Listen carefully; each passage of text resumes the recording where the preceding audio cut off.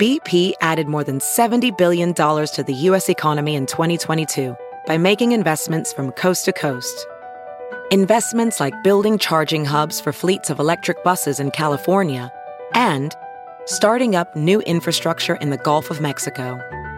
It's and, not or. See what doing both means for energy nationwide at bp.com/investing in America.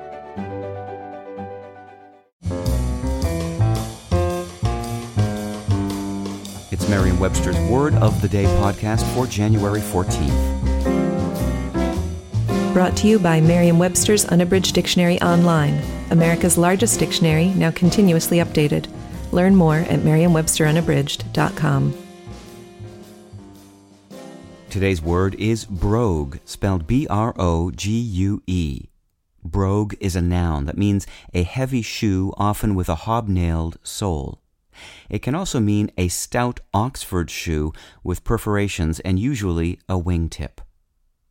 Here's the word used in a sentence from dailymail.co.uk by Ciara Farmer. The X-Men star who played Jean Grey in the superhero movies wore patent brogues, where the chunky style helped emphasize her slender legs, which were encased in thick, opaque tights. Did you expect the word brogue to be defined as an Irish accent? You're probably not alone.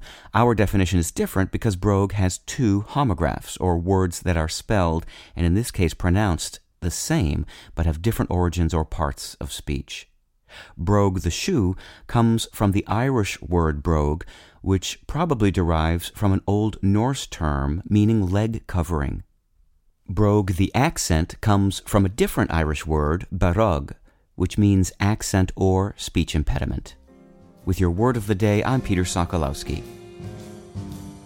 Visit the new Merriam-Webster Unabridged, America's most comprehensive online dictionary and the best source of current information about the English language.